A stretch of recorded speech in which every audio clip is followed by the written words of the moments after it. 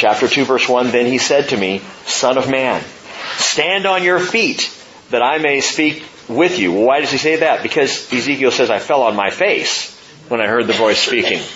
So did John.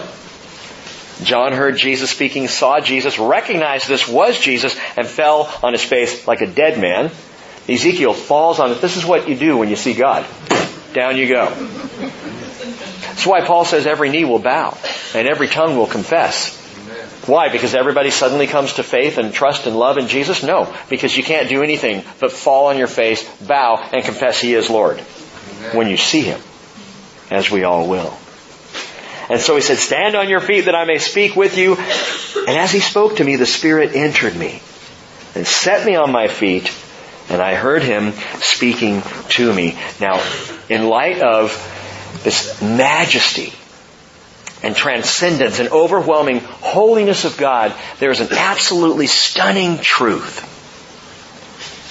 And I want you to think about it this way. Did Jesus ever quote Ezekiel? And the answer is no. Not once. He quotes Isaiah extensively. He quotes Deuteronomy. He quotes much of the Hebrew Scriptures throughout His ministry and teaching, but there is not a single quote from the prophet Ezekiel that passes through the lips of Jesus Christ in His earthly ministry. Now that doesn't delegitimize Ezekiel, because Jesus legitimized all of the law and the prophets. And the law and the prophets, as Jesus referred to in His ministry and in His day, did in fact at that time include Ezekiel. So Jesus certainly saw Ezekiel as the legitimate prophecy that His own Spirit gave Ezekiel. But He never once quotes from Ezekiel. However, what is the one name Jesus used for Himself more than any other? Son of Man. Son of Man. Son of Man. Of all the prophets, Daniel is called Son of Man once. None of the other prophets are ever called Son of Man. Ezekiel is referred to in this prophecy as Son of Man 93 times. This is the name by which God calls Ezekiel. Son of Man, Son of Man, Son of Man. He says, Son of Man, stand on your feet that I may speak with you. Son of Man, He says again and again and again. Why? Now think about this. Why would Ezekiel be called Son of Man? Because Ezekiel is the human link between God and a lost people. Why would Jesus be called Son of Man? Same reason. Because Jesus is the human link between God and a lost world. Luke 19:10, Jesus says, for the Son of Man, speaking of Himself, has come to seek and save that which was lost. Now here's the stunning thing. Both attributes of Christ are absolutely crucial for followers to understand. His majesty and His humanity. If you only grasp one, you miss what He's about.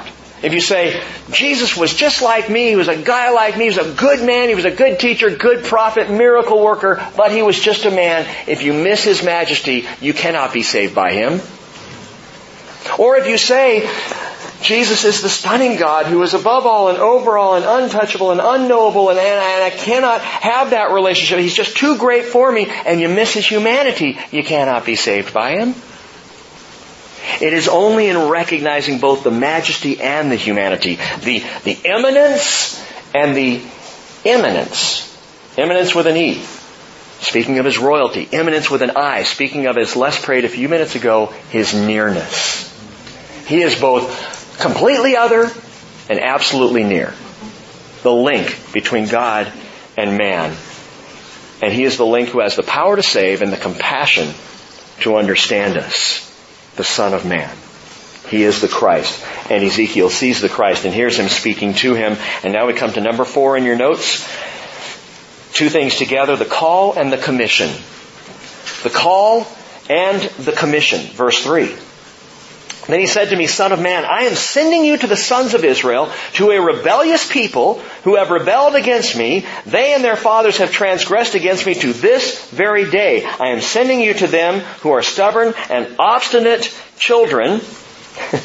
And you shall say to them, Thus says the Lord God, as for them, whether they listen or not, for they are a rebellious house, they will know that a prophet has been among them. And you, son of man, neither fear them nor fear their words. Though thistles and thorns are with you, and you sit on scorpions, which I would not recommend, neither fear their words nor be dismayed at their presence, for they are a rebellious house. So with Ezekiel's calling, with his commissioning, the Lord sets out the clear conditions of the call. Here's the deal. Just want you to know right up front what I'm sending you to do and who I'm sending you to, and it's going to be thorny. And it's going to sting. And you're going to get bit. And it is going to hurt. But this is marvelous. The Lord never sends someone into sticky conditions without confidence. And the confidence that the Lord injects into Ezekiel here is He says they will know that a prophet has been among them. I'm sending you into a thorny place, Ezekiel, but they're going to know you're my prophet. There's not going to be any question, any doubt as to who you are and who is behind you. I'm with you in this. If you get stuck, remember, I'm with you in this. Christians, if you get stuck, if you get poked, if you get stung, don't forget. Your commission is from Jesus Christ. He is with you in this to the very end of the age, Matthew 28 tells us. Verse 7. But you shall speak my words to them, whether they listen or not, for they are rebellious. Now you son of man, listen to what I am speaking to you. Do not be rebellious like that rebellious house. Open your mouth and eat what I am giving you. The Lord's not asking Ezekiel to come up with persuasive words. He's not saying, okay, Ezekiel, here's what the deal is. I need you to detail I want you to come up with some arguments so you can really defend the faith. I want you to be an apologist. And you got to work all this stuff out. And actually what would be a good idea is if you come up with a business plan, a marketing strategy, and we'll talk about that, and then you can get out there and do your thing. Maybe some tactical sales campaigns. That could be helpful here. I'm driving out 20 today. Had to go south to pick up my could-be son-in-law, don't know yet, maybe guy, going to pick him up. And as I'm driving out there, big church sign, maybe you've seen it. It has a CH and then two lines and then another CH, and it says, know what's missing? You are! And I'm like, oh, come on! Well, that sounds like something I would say. You know? And I saw that and I was just struck again. And I've been involved with so many marketing campaigns for the church, I can't even tell you. You know, that's not why people go to church. Yeah, I saw your slogan on the road. You know? And I thought, that'll change my life. A friend handed me your mug. I was at someone's house and I saw you on a pen. So I thought I'd come. That's not how it works. But it's what we tend to do. There's that human aspect of us. We tend to market and strategize things. And what does God tell Ezekiel? Open your mouth and eat what I'm giving you. I want you to feed on my word. And then I want you to go out and speak what I have fed you. That will draw people. That brings people to the Lord. Not all of our plans. Paul says it so clearly, 2 Corinthians 2:17, we are not like many, peddling the word of God, but as from sincerity, but as from God. We speak in Christ, in the sight of God. We're not peddlers. Evangelism is not peddling. It is not selling people on something. What we have, you can't buy. What we have has been purchased for us by the blood of Christ. And that's all we have to do is tell people about that. This costs you nothing, but it costs Jesus everything. And if you want it, it's yours for the asking. That is not marketing. Far from it. We just speak the word. God says in Isaiah 55:11, my word, which goes forth from my mouth, will not return to me empty, without accomplishing what I desire and without it succeeding in the matter for which I sent it. And that's the deal. And so God says, Ezekiel, open your mouth. And he does. Verse 9, then I looked and behold, a hand was extended to me, and lo, A cannoli was on it. No, a scroll. Scrolly was on it. And he spread it out before me, and it was written on the front and on the back, and written on it were lamentations, mourning, and woe. And I will warn you that the first 32 chapters of Ezekiel are warning. Because the first 32 chapters cover the first 7 years of his ministry from his calling to the fall of Jerusalem. Following the fall of Jerusalem, the next 15 years of his ministry are consolation, restoration, prophecy, and it's awesome.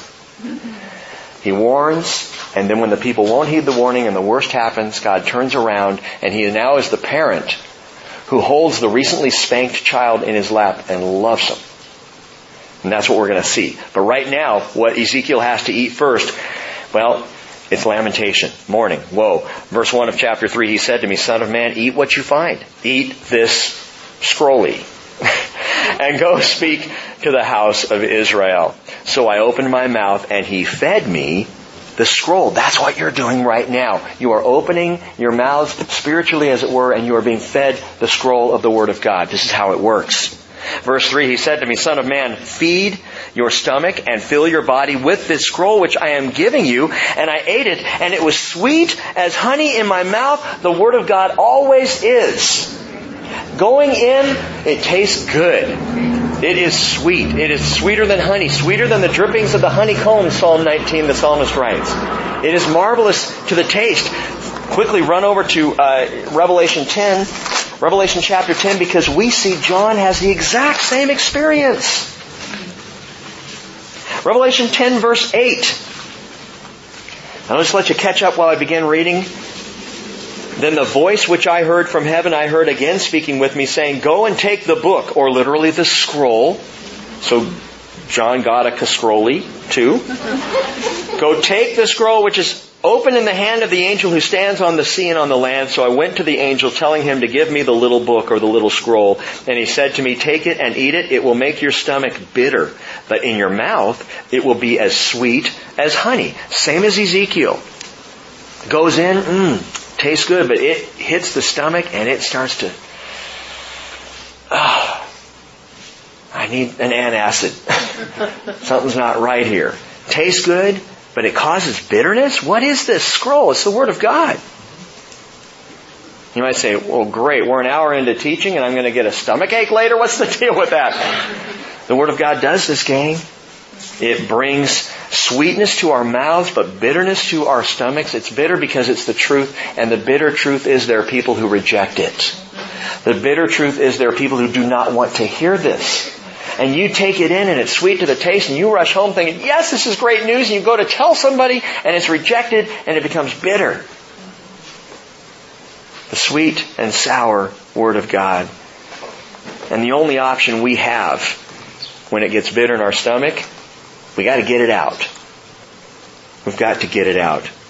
He says, I took the little book out of the angel's hand and ate it. Revelation 10 verse 10. In my mouth it was sweet as honey, and when I had eaten it, my stomach was made bitter. And they said to me, you must prophesy again. In other words, John, get the word out. You must prophesy again concerning many peoples and nations and tongues and kings. John has the same experience back to Ezekiel as Ezekiel has. Verse 4, he said to me, Son of man. Now remember, he's eaten this honey-sweet scroll. Son of man, go to the house of Israel and speak my words to them. He's not going to go to a house. He's going to return to those there at the river Kabar. The house of Israel being all of God's people there at Kabar. For you are not being sent to a people of unintelligible speech or difficult language, but to the house of Israel. Nor to many peoples of unintelligible speak or difficult language, as in the babbling Babylonians, whose words you cannot understand. But I have sent you to them who should, note that word, should listen to you. Yet, the house of Israel will not be willing to listen to you, since they are not willing to listen to me. This word is already starting to get bitter. Tasted good. Ezekiel's got this vision. He's got these words coming from the Lord Himself. Wow! Amazing! Sweet! Wonderful! They're not going to listen when you share this with them. Bitter. Surely the whole house of Israel is stubborn and obstinate.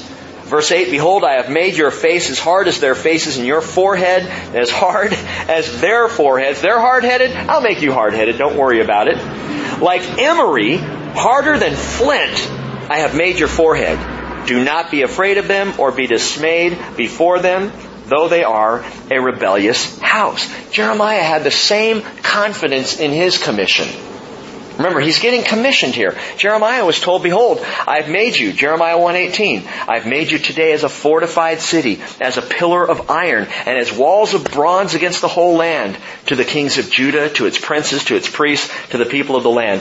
So back in Judah, Jeremiah is hard-headed by the Lord. He's got a hard skull to take all the knocks of the people.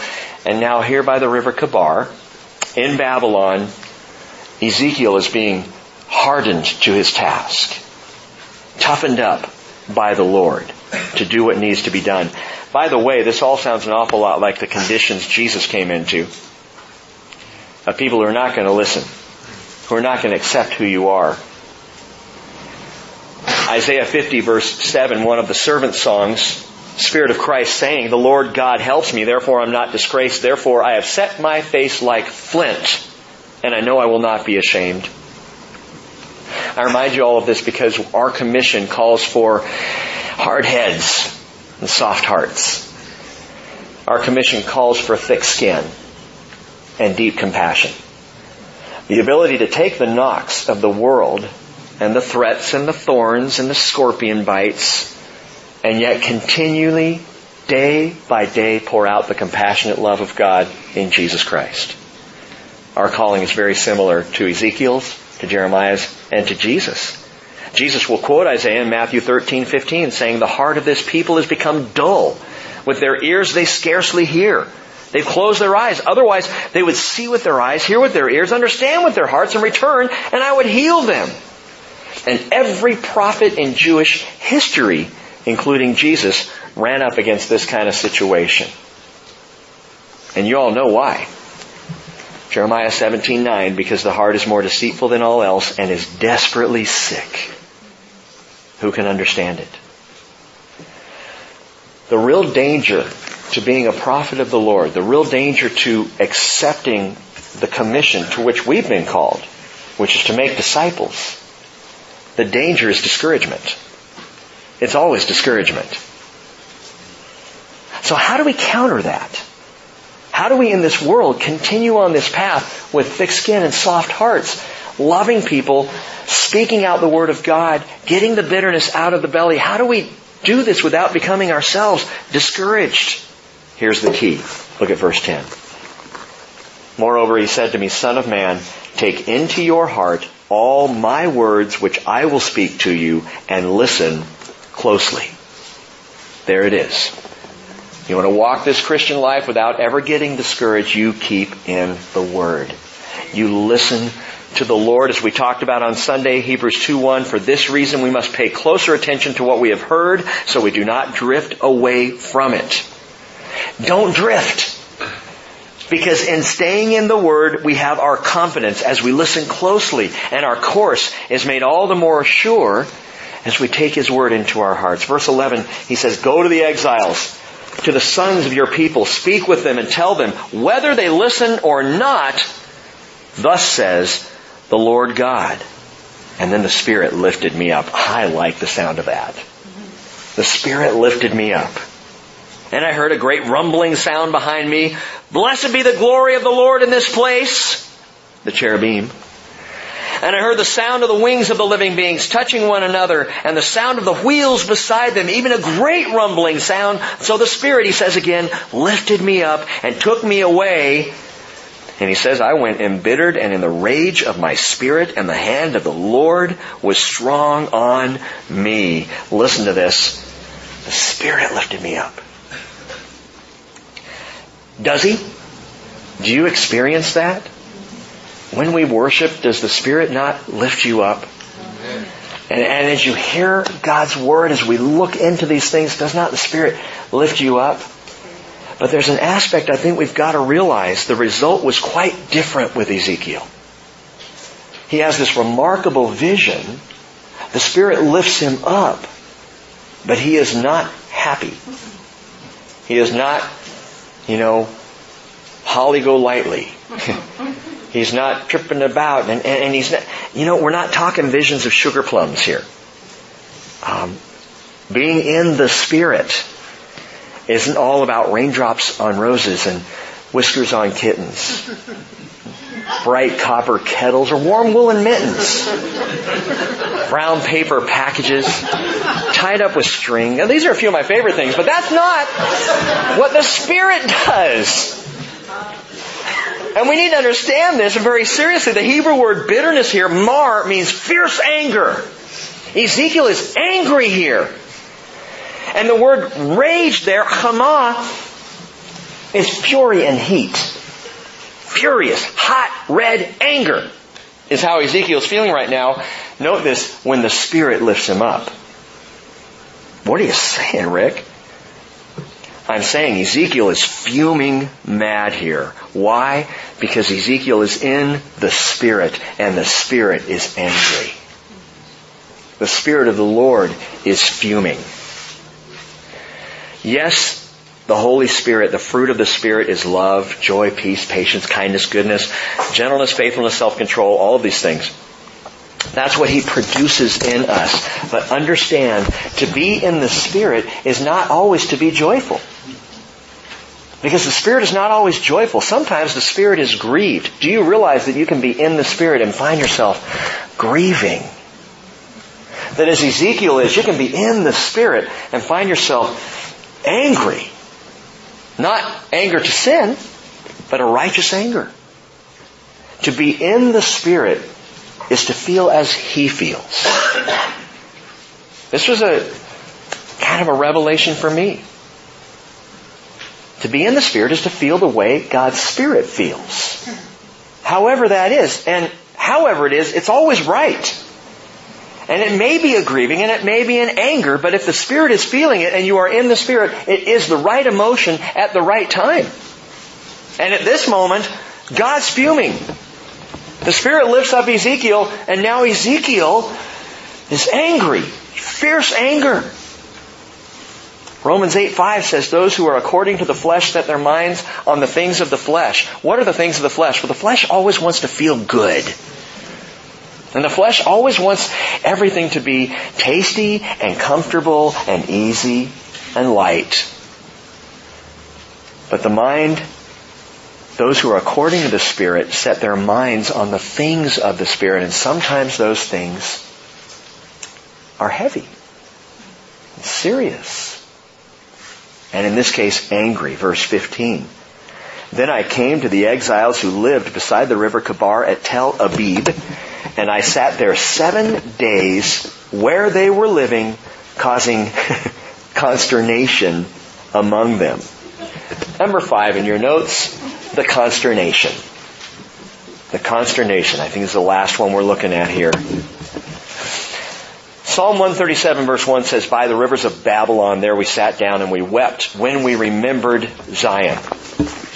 If Ezekiel had written that, he would have said, by the rivers of Babylon, there we sat down in silence. Because the consternation is a consternation caused by silence. And we'll see this in just a second here. There was no weeping. There's no stomping around. Ezekiel's fuming in the Spirit. He is angry in the Spirit. Fiercely mad in the Spirit. But he sits down by the river Kabar with the exiles and he does not speak a word for 7 days. He's just sitting there, ticked off. This is what I would call a disquieting quiet. The consternation that he's causing among the people is because Ezekiel's not saying anything. Ezekiel the priest, he's already a leader of the people there. And he's not talking to anyone.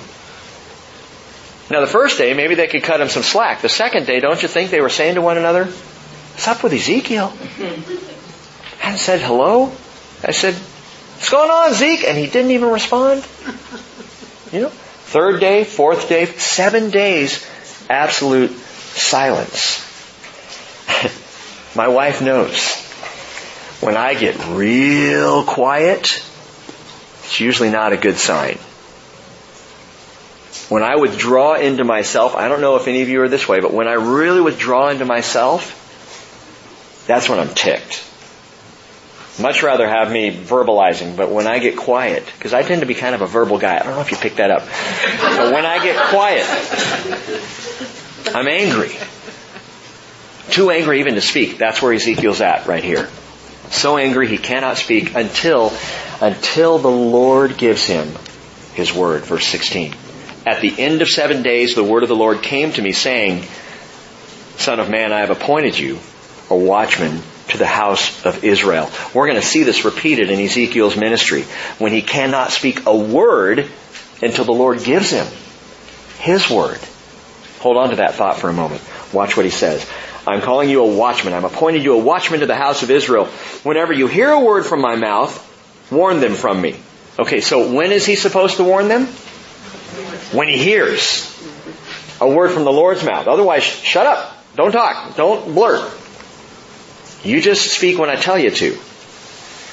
Verse 18. When I say to the wicked, you will surely die, and you do not warn him or speak out to warn the wicked from his wicked way that he may live, that wicked man shall die in his iniquity, but his blood I will require at your hand.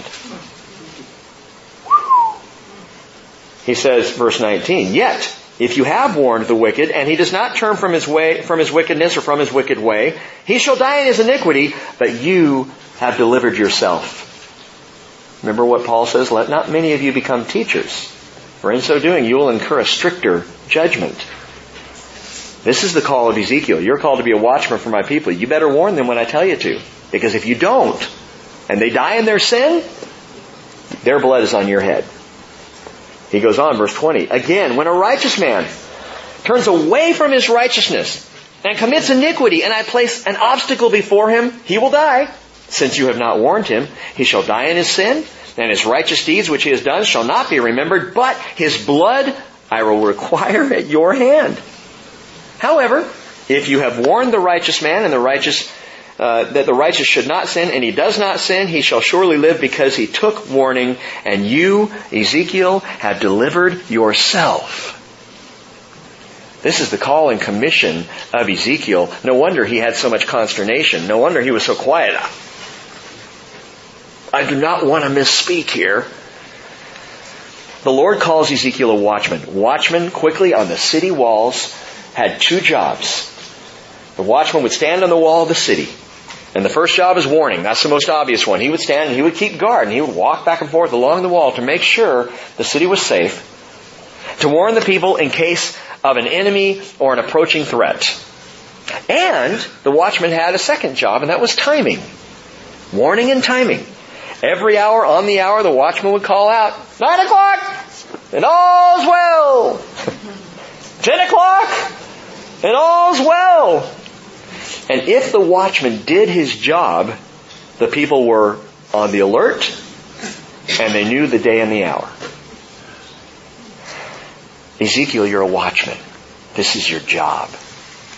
We're going to see when we get into the late 30s, 36, 37, 38, Ezekiel completely fulfilling the job, not just for Israel, but for us. As he's going to give us, not the exact day or the hour, but he is going to give us the season. He is going to give us a sense of when all the things that he's prophesying are going to come to pass. But here's this watchman. If he did his job, the people were saved. If he did not do his job, guess whose blood was on his hands? The people's. He was responsible for the city. Jesus said in Matthew 25:13, Be on the alert then, for you do not know the day or the hour. If the watchman fails at his post, the blood of the city is on his hands, and it was punishable sometimes by death if he was caught off guard. And Paul understood this. Paul, in fact, drawing from this very thing, says in Acts chapter 20, verse 26, Therefore I testify to you this day that I am innocent of the blood of all men. What do you mean, Paul? Verse 27, Acts chapter 20, I did not shrink from declaring to you the whole purpose of God. If we don't speak the word given to us, I put the question out to you, are we responsible? If we hear the word and we don't bring the warning, if we know the time, if we know the season, and we don't tell people about it, I'm not going to go so far as to say their blood is on our hands, but we sure need to think so. But if we speak the word, we are innocent of the blood of all men. See, that's our job. Again, not sales campaigns. Just speak the word. Just tell people about Jesus. Share the gospel. Let them know, yes, I do believe. You're going to think I'm nuts, but I do believe the time is short. How many people have you told that? Or are you afraid that if you say, I think we're in the last days, people are going to think you're nuts? Or worse, they're going to throw thorns at you, or scorpion bites. This is our calling, gang. And I will admit to you freely that there are times when I'm sitting up here and we're talking about the coming rapture of the church, and we're talking about the end times things. And I say to you, could be this afternoon, could be this morning, could be tomorrow, could be before I'm done teaching. I know that there are some people who hear me say that, and the first thing that comes to their mind is Rick's just trying to, emote. He's trying to motivate us, He doesn't really think that. I do think that. Well, then you're nuts, Pastor. Thank you. And I will be crazy all the way to the skies to meet Jesus. And I invite you, in fact, I challenge you, each and every one, not to be afraid to tell people time is short. I love you too much not to tell you, I believe, and if you think I'm weird, so be it, but I believe time is very short. Well, why do you believe that? Well, because the watchmen of Scripture have made it very clear. Ezekiel did his job. And he's still doing it to this very day. Verse 22, let's finish. The hand of the Lord was upon me there. He said to me, get up and go out to the plain, and there I will speak to you. So I got up and I went out to the plain, and behold, the glory of the Lord was standing there. How does the glory of the Lord stand there? It's Jesus. Absolutely. Like the glory which I saw by the river Kebar, and I fell on my face. Which means Ezekiel was somewhat of a flathead because he keeps falling on his face over and over. It's the right approach when you see Jesus. You worship. And then he says, verse 24, the Spirit then entered me and made me stand on my feet. This is what the Spirit does. He enables, He empowers, He strengthens for the job. And He spoke with me and He said to me, go, shut yourself up in your house. Now, gang, this is a warning. You need to get home and close the door. As for you, son of man, they will put ropes on you and bind you with them so that you cannot go out among them. They're going to try and stop you. Moreover, verse 26, I will make your tongue stick to the roof of your mouth so that you will be mute and cannot be a man who rebukes them, for they are a rebellious house. Well, this is fantastic. Thank you so much, Lord.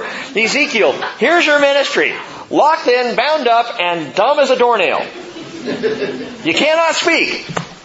Go. What? Are you serious, Lord? What kind of a ministry is that? It's the best kind. Look at the next verse. But when I speak to you, I will open your mouth. And you will say to them, thus says the Lord God, he who hears, let him hear. And he who refuses, let him refuse. For they are a rebellious house. Some of the most powerful ministry you will see performed by Ezekiel happens in abject silence. As he lies on his side for a year. And then when that's over, God says, I want you to flip over to the other side. Man! And he flips over and he doesn't speak. But the people get it. I need to learn that. You're probably saying right now, yeah, you do.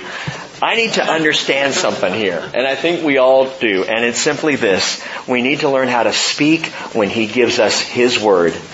And how to be silent when He has not spoken. And it is for this grace I will pray in just a moment. Proverbs 10:19 says, when there are many words, transgression is unavoidable. But he who restrains his lips is wise. Let's pray together. Lord Jesus, may we, like Ezekiel, be watchmen in this world.